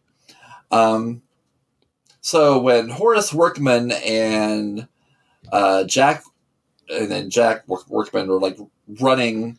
You mean Roger Workman? Well, I meant because of their uniforms. Yeah, but you said Horace. I know. Saeed had Horace's uniform on. Horace Goodspeed. Oh, okay. He did. Okay. I never realized how short Workman. Saeed was. Oh yeah, he's a little now, guy. Dean Andrews is only 5'9", and then he's Jack a little is guy. 6'2". I never noticed it before. Let's see. He still towers over me. I think clipboard 3. I think we've got. Yeah, well, I'm done. Okay, mic drop. There you go. No clipboards. Anyway. What about you, Kristen? Any other random stuff? Final notes? Let me check because I do feelings a lot with here. I loved Rose and Bernard's retirement home. I loved the showdown between Jack and Sawyer. I just loved it so much. I loved that fight. Long time coming. That fight. Long time coming. Blah, blah, blah. Radinsky's an asshole. Radinsky tried to leave his own fuck up. What a tool. That's exactly what I wrote. Yeah, that's it. Okay. I'm good. All right. Fair enough. Yeah. And which all leads us, everything at the end, to a huge cliffhanger as Juliet hits the bomb. That's the last thing I wanted to say. Is that the Lost logo at the end was inverted. The splash screen was reversed. Yeah. Yep. It was inverted. Yep. It was a white screen with black lettering. Yep. First time we got that. Mm-hmm. Which I picked up on that as well. So, which kind of leads you to believe that everything's going to go back because it's going to reverse. Or it's going to flip on its side. Yeah, I was watching some reaction videos right before we got on for people who'd never watched it before. Yeah. And this one girl, she's like freaking out because Juliet was her favorite character. And at the end of it, she's like, "Oh, is Juliet alive now? Is she alive?" Yeah. Like, sorry. She's alive at the bottom of the pit. She's going to crawl out. Well, just wait. Yeah, I got to go watch some of those. I love reaction videos. I do too. I'm going to have to try and look for some of them. It's funny that you say that, Des, because I almost went down that rabbit hole today before the episode. And I said, I got to record in like 15 minutes. I can't go down this rabbit hole right now. Yeah, because once you start, you're going to keep going. Yeah. Well, an hour goes away. Yeah. I did this. I did the same thing most recently with Star Trek Picard. I was watching reaction videos of the reveal at the end of episode 9, just because I wanted to see if other people had the same reaction I did, and there are a lot of people who had the same. Des, I know you did too. I love that show. Love it. That the end of that episode made me cry, but like good tears, happy tears. Cool. Yeah. So that's it. That was a lot. I mean, there is a lot that happens. There's a reason why this episode is rated in the 9s. Because it's a fantastic finale. You know, they nail their finales every season. They're so their finales are so good. Well, some people might disagree with you on the next season finale, which is the series finale, but I don't care what they think because I loved it. We changed Steve's mind. We can change other people's minds. We changed Steve's mind about that finale before we even got to it. Yeah, well, we're really good podcasters, Ben. We're some of the best. Some people throw around the word legends. I don't. We're legends. I have never once referred to us as legends. I haven't heard that one. And I don't think I ever will. At least not until we're done with our Fast and Furious series. that might put us into legend category. You can say it like Anne went and say legend. It's legend. But mentioning Steve, we have feedback from Steve in the form of a voicemail. I don't know how long this is. I'm assuming it's going to be longer because it's 2 episodes.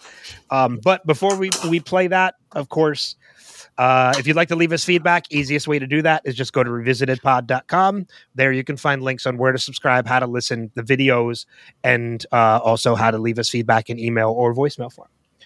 Revisitedpod.com. But let's play this voicemail from our friend Steve.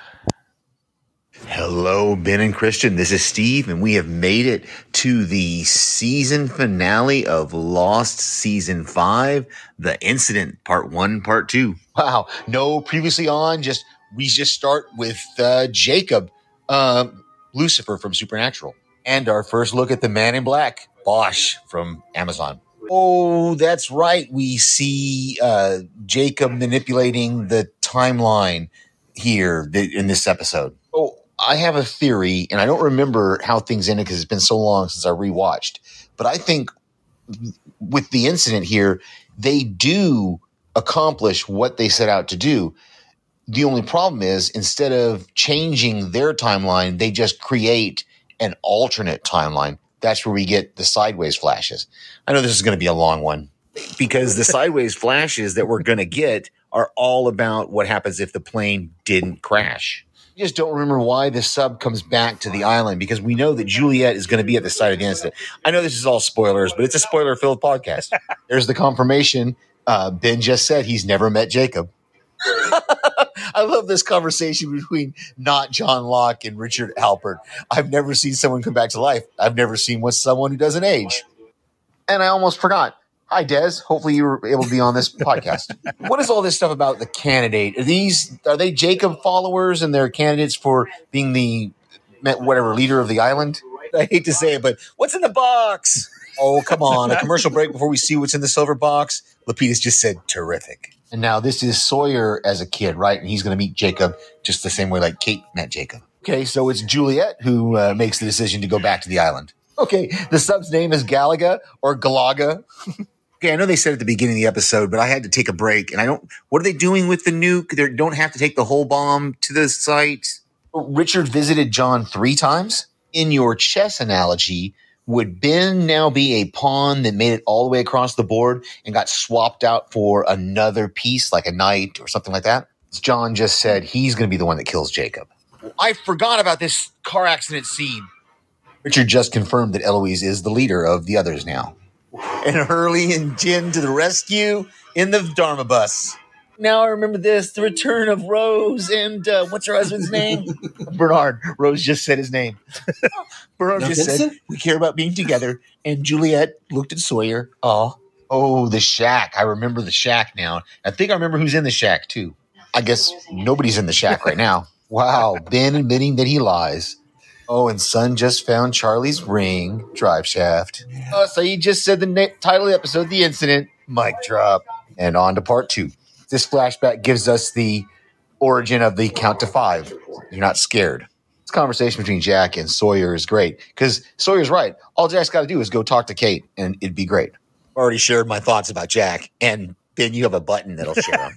Ooh, Sawyer just kicked Jack in the nuts. And yeah, I know I start a lot with oh and whoa and It's not going to change. All right. Trying not to get shook up here. Juliet, you're wrong. You're meant to be with Sawyer, and we know that is going to happen. Okay, so this is how Hurley got the guitar that he brings to the plane with him, the Ajira flight. Jacob just touched John, and he opened his eyes. Did he bring John back to life, paralyzed? And how much does Jacob know about the people he's visiting? Because obviously, does he? I don't know. Miles just said the title of the episode, The Incident, mic drop. I just realized Sawyer called Miles Enos. He just called Juliet Blondie. He's reverting. Does Juliet know about the live together, die alone speech? A bit anticlimactic. Nothing happened. Okay, now something's definitely happening. Whoa. Oh, this is so much more of an emotional scene. This watch through for some reason. Oh, seeing Juliet just, so tragic. Richard just answered the question of what lies in the shadow of the statue, and they didn't show us the translation. So I just said I don't understand, and I don't understand either. I thought the body of John Locke was being inhabited by. I don't remember any of this. Okay, so John just killed, Ben killed Jacob. Juliet's waking up. He just detonated the bomb and white out. See you later. First off, Steve, don't ever change. Don't ever change. No, that's great. I love him. And in your honor, I'm going to push the button. Jack just sucks. A couple things on his feedback. I don't think Jacob is manipulating the timeline. I think he's just putting his touch. I think everything that was going to happen was already happening. He just kind of touched them along the way. Almost like a blessing, sort of. And the other thing I have too is what he said, the past sideways are an alternate timeline. We're going to find out by the end of the season that's not the case. It is not an alternative timeline. It is something completely different, which I won't say because we'll get to that point by the finale. We should leave some things too. You got to leave some mystery out there. Steve, thank you so much. As always, you're such a delight to this podcast. I appreciate you. I love his live Stevings. They're so great. I do too. We're going to have to try and have him back on too at some point during season 6 to get him. Yeah, that would be good. I like that idea. But again, thank you for the feedback. And if you're interested, again, revisitedpod.com. We encourage you to leave us feedback if you want to. That leads us to recommendations for the week. Kristen, it's your week, but I want to open it up to Des too if he's got anything he wants to recommend for people.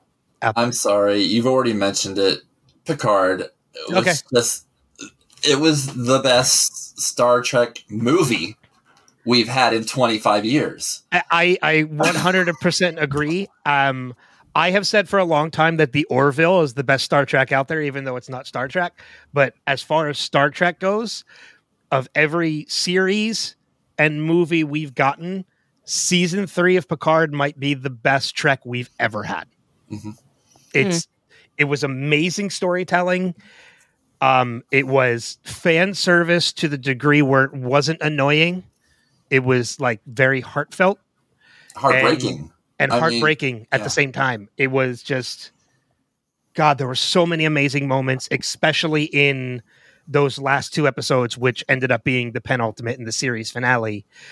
So much so that when they announced they were going to show those 2 episodes on IMAX in certain theaters, I searched and there was nothing around me. The closest was New York City. Go. So I couldn't. It was already too late.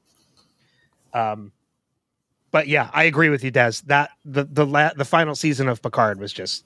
But when they had the one thing that kind of got me, which wasn't really that big of a deal, was when Walter Koenig, I think I said his name wrong, did the voice of the president, which was actually his son in the Star Trek universe or grandson. It was supposed to be his son, but then they named him Anton after the actor who played him in the other movies, who passed away. Right. Yeah, it was a tribute to Anton Yelchin. Yeah, which was really, really cool that they did that. Kristen, your recommendation for the week? Mine is simple and it's old. So today's Saturday. So tomorrow I'm recording a podcast on the movie Tombstone. And so we revisited Tombstone last night. We watched it last night, Dave and I. And you just forget how great that movie is. Like you always say, oh, great movie, solid movie, one of the best out there. And it's something that you just say. And then you watch it and you're like, holy fuck, this movie's amazing. Like every last piece of this movie is so good. It's Val Kilmer's best performance in his entire career. Even more than Iceman? I agree with you. It is. I said what I said. Gun's trash. So anyway. Top Gun is trash. Thank you. Not Maverick.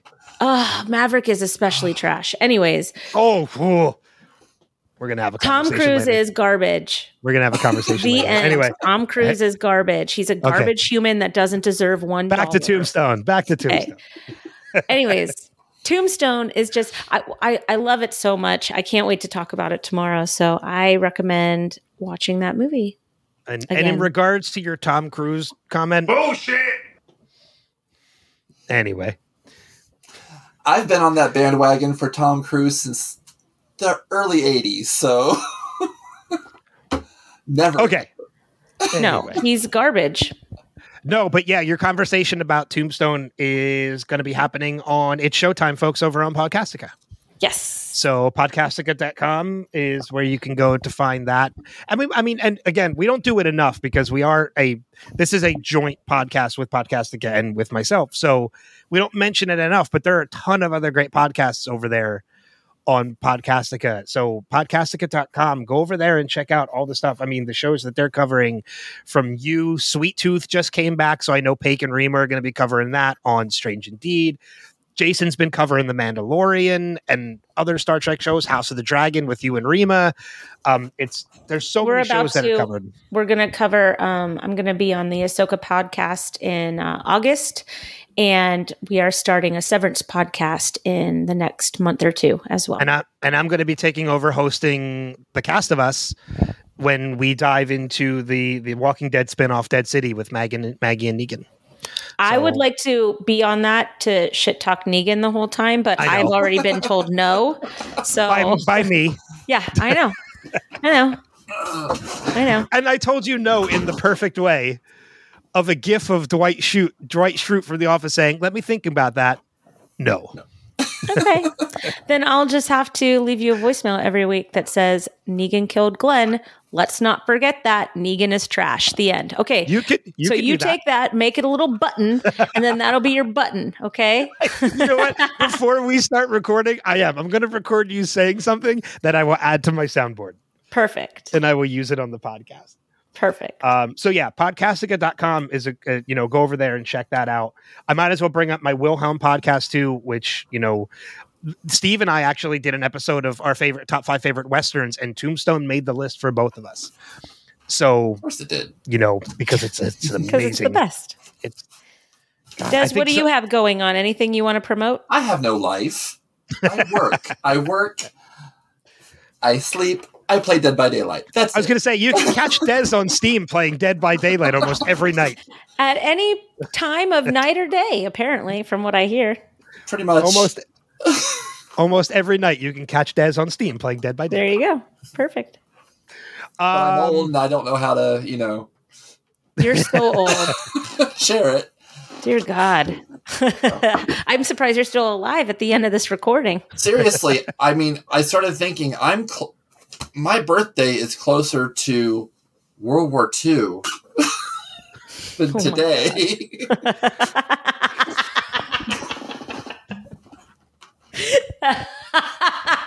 I've never heard that comparison before. No, all right. My dad was in the hospital a while back, and there's this huge timeline of the hospital, and I'm like looking at it, I'm like, oh shit, this was like, and I'm like on this end of the timeline. Yeah. I'm so much closer to the beginning of this timeline? Why am I closer to the Nazis than I am to my own friends? Well, to be fair, that could qualify today too. Yeah. Anyway. Okay. On that note, that's fair. Before we go out, obviously, Des, thank you for coming on. And you are so fun to have on here, and I want you to come back before we're done. I'm only fun because I haven't slept. Well, let's repeat that same formula. Delirium sets in and makes it fun. I mean, we're diving into season 6 in the next episode of the Cast of Us. Jesus, of the Revisited podcast, which I do have to say is actually going to be 2 weeks from the time you're hearing this one, only because I'm working an event next weekend, so we're not going to have the time to record. And I teach during the week, and I don't have one extra minute of bandwidth to do anything other than get through the day with 100 7th graders. Yeah. So the video version of this episode will be out on May 3rd, Wednesday, May 3rd. Wait, there's a video version? There will be, yeah. Anyway. Oh, okay. So we'll just superimpose that. Yeah. For the rest of the 2 hours that you've been the other way. I got dressed today. There's a video version because you said to me before you had a hard time finding it. So obviously you're hearing this on May 1st. Video version will be up on May 3rd. Next episode of this podcast will be on Monday, May 15th. So 2 weeks out from now, from the time that you're hearing this, because as again, I'll be working. But it worked out that it's in between seasons of 5 and 6. So you're not taking a little bit of a break. And then we actually have to start putting some thought into what we're going to cover next. Well, I like your original thought. Dexter. Which one? The Once Upon a Time. Once Upon a Time. Yeah. Yeah, that's a good one. Once Upon a Time is at the top of my list, as is Fringe, which is another one would be very interesting to cover. I'm down for either one. So, and I do want to make a point of mentioning too that with this new format of the podcast changing from we have to go back to revisited, we've actually had some conversations with some other people who might start doing other shows while we're covering Lost or whatever we're covering next. I know there's a couple people who might be interested in possibly doing Buffy the Vampire Slayer. Oh, on this particular podcast? Yes. Oh. Of revisiting Buffy while we're revisiting other shows. Not us, but they'll do it. Right. So you might see some other shows pop up, hosted by some other people, which could be fun. But that being said, we've reached the end. Thank you to everybody for listening, subscribing, leaving us feedback, everything that you do. Des, thank you again for coming on. Thank you. And doing this. But until next time, we'll see you guys further on down the rabbit hole. Take care. Bye. Bye. Yes.